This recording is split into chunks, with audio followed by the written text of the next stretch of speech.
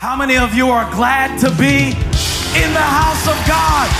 Hey, how many of you are glad to be connected to the anointing of the Holy Ghost? Online, say, I'm connected. Count me in, I'm connected.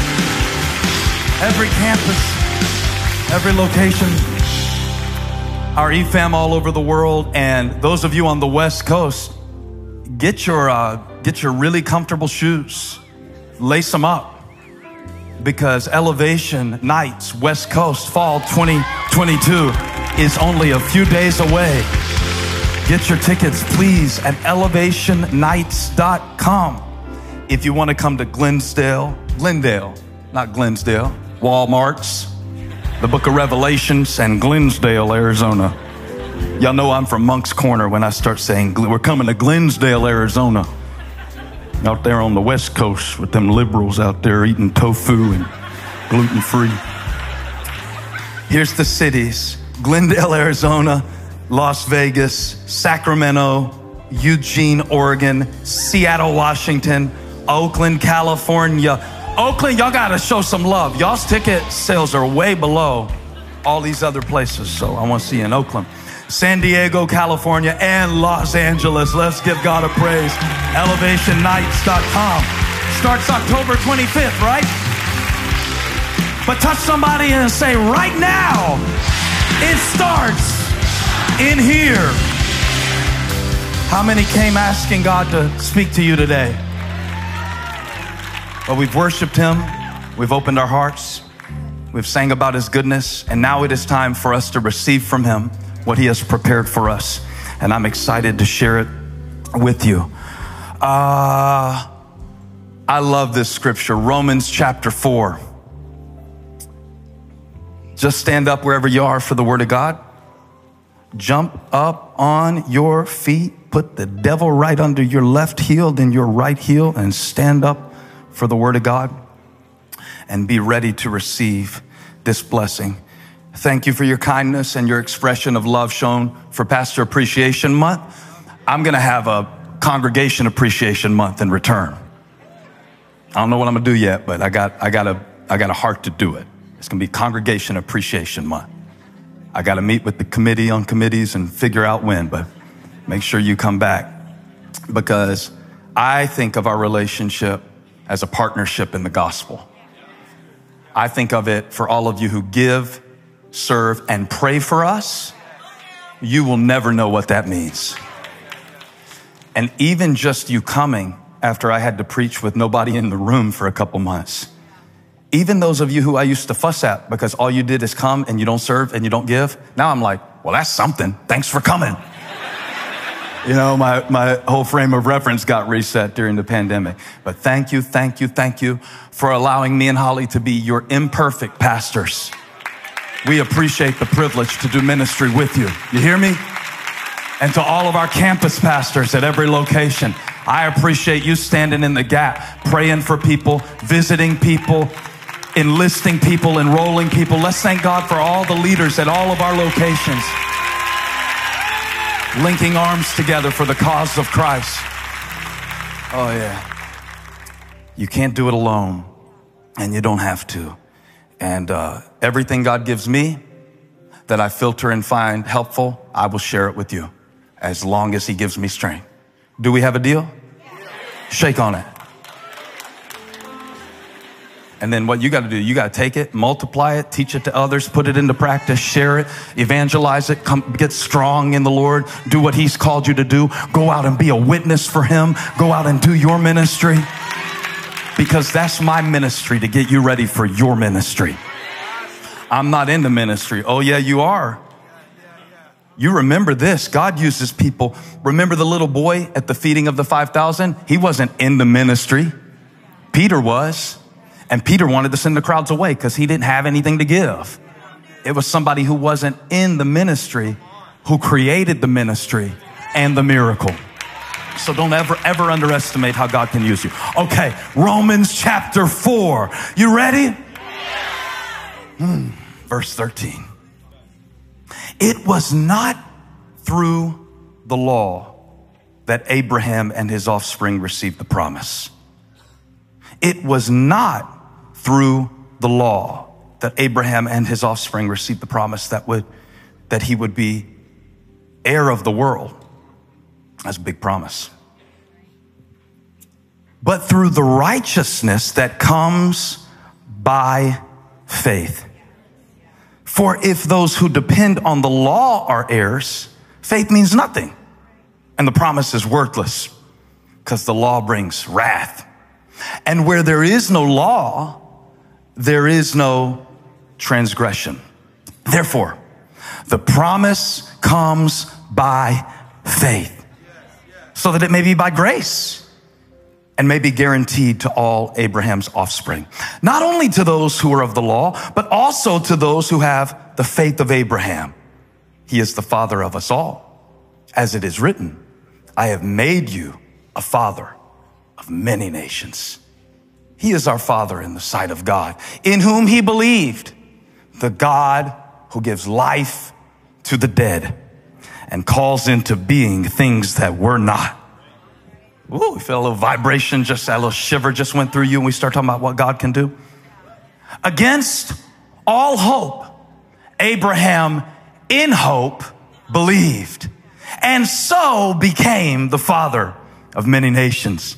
Just as it had been said to him, so shall your offspring be. Without wavering in his faith, he faced the fact that his body was as good as dead, since he was about 100 years old, and that Sarah's womb was also dead. Yet he did not waver through unbelief regarding the promise of God, but was strengthened in his faith and gave glory to God, being, last verse, fully persuaded that God had power to do what he had promised. I'm going to read that again before I preach this thing like I feel it. Being fully persuaded that God had power to do what he had promised. Now shift up back to verse 16, key verse. Not only to those who are of the law, but also to those who have the faith of Abraham. I always have two titles for a message, the one that I start with to study by, and the one that I give you when I figure out what it's about after I studied everything I thought it was about and found out it was about something different because God had to show me. I usually only give you the second one. I'm going to give you both today. Title number one, the faith of Abraham. The faith of Abraham. Wow, that sounds like a whole book. Sunday school lesson at least. The faith of Abraham. But then I want to give it a second title in case that's a little too academic. And I want to call this message, Keep It 100. Keep It 100. And just pick the title you like, but at least look at your neighbor for a moment on your way to your seat and say, please keep it 100. You may be seated. Need you to keep it 100. Y'all, when I'm getting ready to preach and my mind starts getting all conceptual, I remind myself why I preach and who I'm preaching to. Every once in a while, I remember one specific conversation that I had with a lady in our church who was a part of our Toronto campus. This was about 5 years ago. Her husband had died suddenly. I didn't know her, but I called her just to say, I'm sorry that you lost your husband. And I'm praying for you, and I'd like to pray for you right now. And I did, and she was emotional. So the conversation was appropriately awkward, but I said, you don't need to say anything. I just want to pray for you. And right when I finished the prayer, before we hung up, she said, I need to tell you one thing. Now, English wasn't her first language. I'm not saying she spoke Canadian. But she goes, I need to tell you one thing while I got you.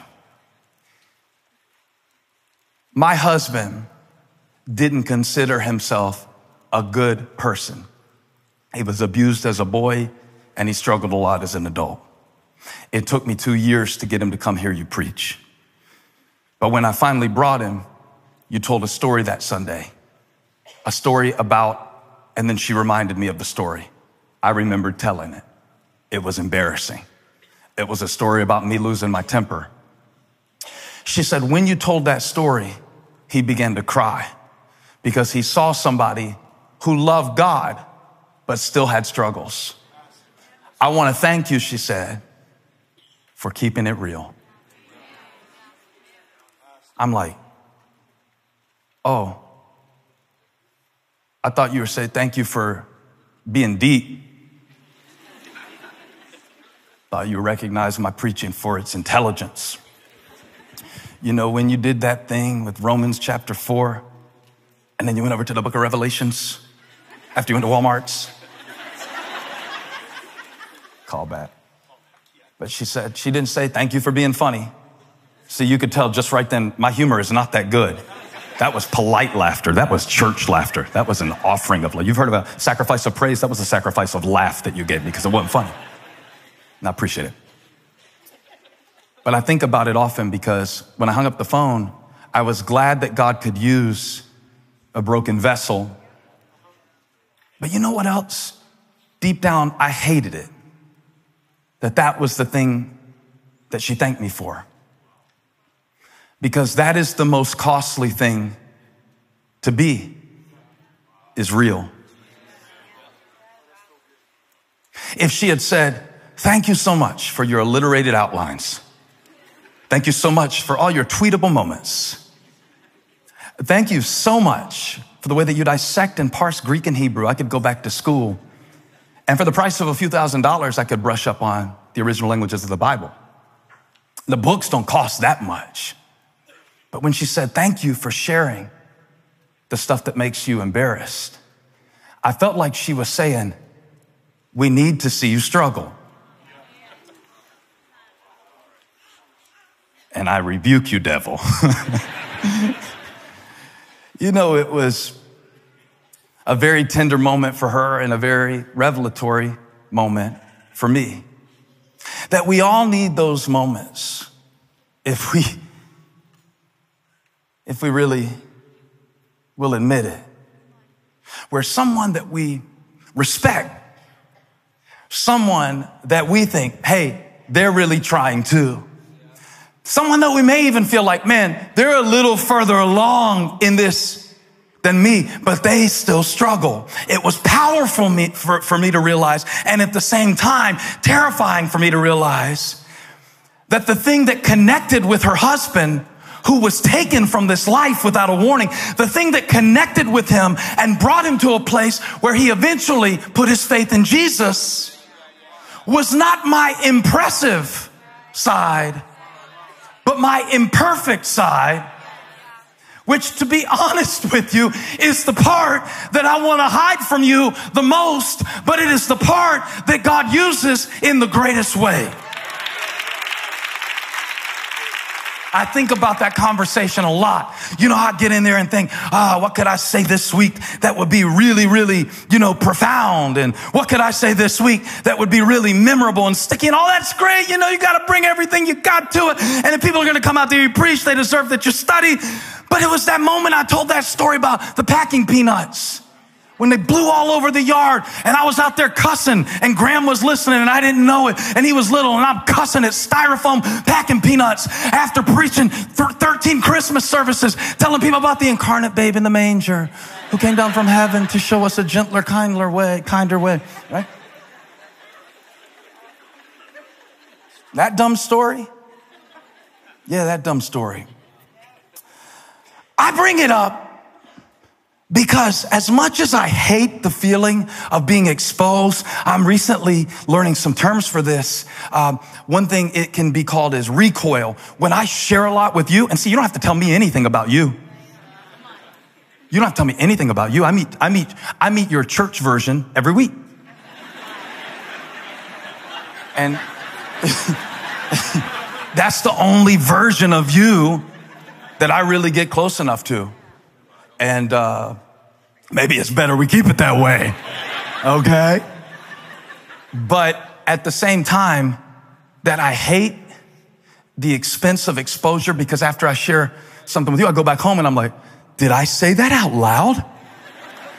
That's typically what I do for 12 hours after I preach. Did I say that and that and that? Holly, I only thought that, right? I didn't say it. No, you said it. I said that? Yeah, you said that. Can we still edit it out of the video? No, it's already online. Oh.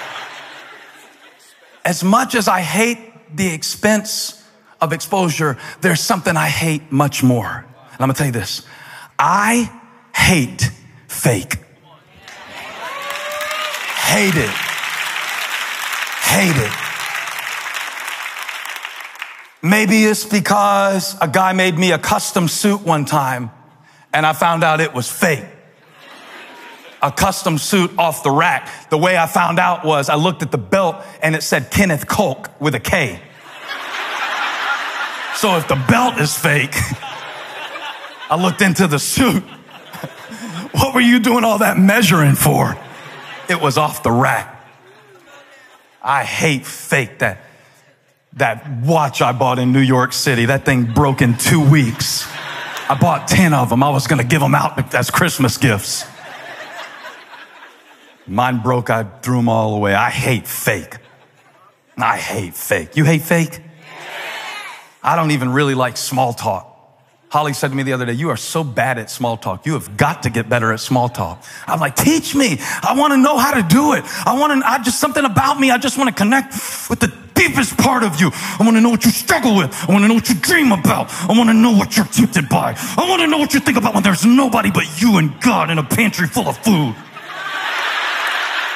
Let me in. I hate fake.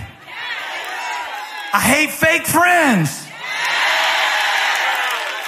Just tell me you're my enemy, because the Bible says love your enemies. At least I know what to do with you. If we could get the relationship established, I hate fake. Don't smile at me, just flip me off. I'll turn the other cheek, just slap me. Hate fake.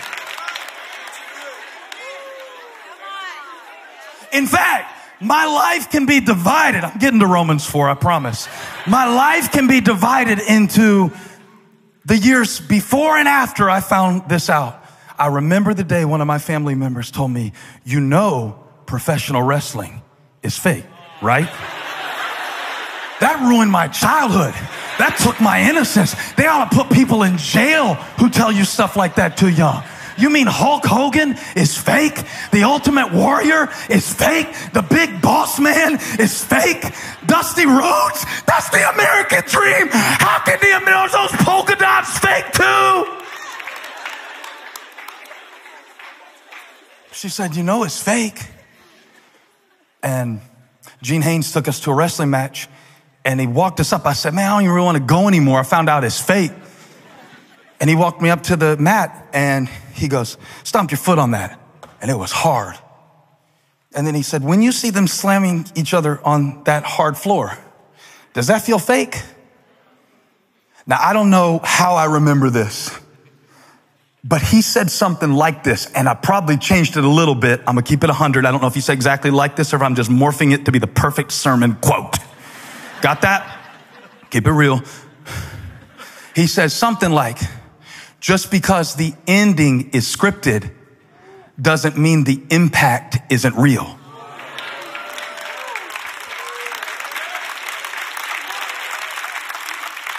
So I took this from it. It's fixed, but it's not fake. You still got to pick up 280 pounds over your shoulder. You still got to do the Boston Crab. You remember the Boston Crab, Buck? That Boston Crab still feels funny. But just because the ending is predetermined, I remember the day I found out it was fake. Do you remember the day that you found out that a lot of what happens in churches and faith circles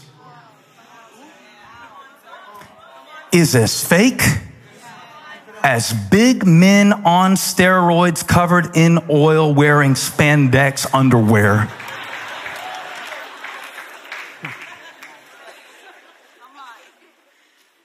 And I'm just trying to make sure you're not hungry so you can listen to me. That's why I went into so much detail. I saw you get a little disgusted when I said that. Because it's something about finding out that a lot of the people who were telling you, oh, we've been happily married 35 years. You don't know, they've been married 45 years. Happily married for 30, do the math. I don't tell you about those 10 Those hidden 10. Oh, we just trust God. And I never set out to be this real preacher telling embarrassing stories on myself, but I couldn't stand the fakeness that I sometimes experienced. I mean, come on, we all have moments where we aspire to one thing, we live another. That's not called hypocrisy, by the way. That's called humanity. Oh, I thought that preacher was a man of God. Then I found out they were a fake. Not necessarily. They might have been really sincere in their faith, just weak in their humanity and flesh, just like you are. Let's keep it 100. We all need the grace of God. None of us want all of our business on the front page of anything ever. So part of me in reading Romans 4 was realizing that we are hearing about a hero of the Jewish faith and the Christian faith. He's an interesting guy, and his name is Abraham. You've heard of him. You've heard of him. He is nicknamed, if he had a WWF, the Worldwide Worship Federation. This stuff just comes to me. The Holy Spirit gives it to me on the spot. I just say it. I put that on the list for, did I say that out loud? That was so corny. It said in the thing, it said that Abraham is the father of many nations. Some call him the father of faith. Not just for Jews, speaking from a diasporic or a genetic or even a religious position, but everyone who believes in this God, Yahweh, revealed in the person of Yeshua, Jesus, can trace it back to Abraham's faith. That's what the passage is about. And one thing I want to show you in verse 16, please write some of this down so you can revisit it later. He says that the promise, speaking of the promise that God gave to Abraham, what was the promise? The promise was, I'm going to bless the whole earth through you. I'm going to give you a boy. Your boy is going to have boys. Those boys are going to have boys. There's going to be women that give birth to the boys, and it's all going to result in a nation called Israel that will bless the earth, right? Now we find ourselves in Romans chapter 4, where the Apostle Paul is basically having to challenge these believers who want to be circumcised. You know what that is?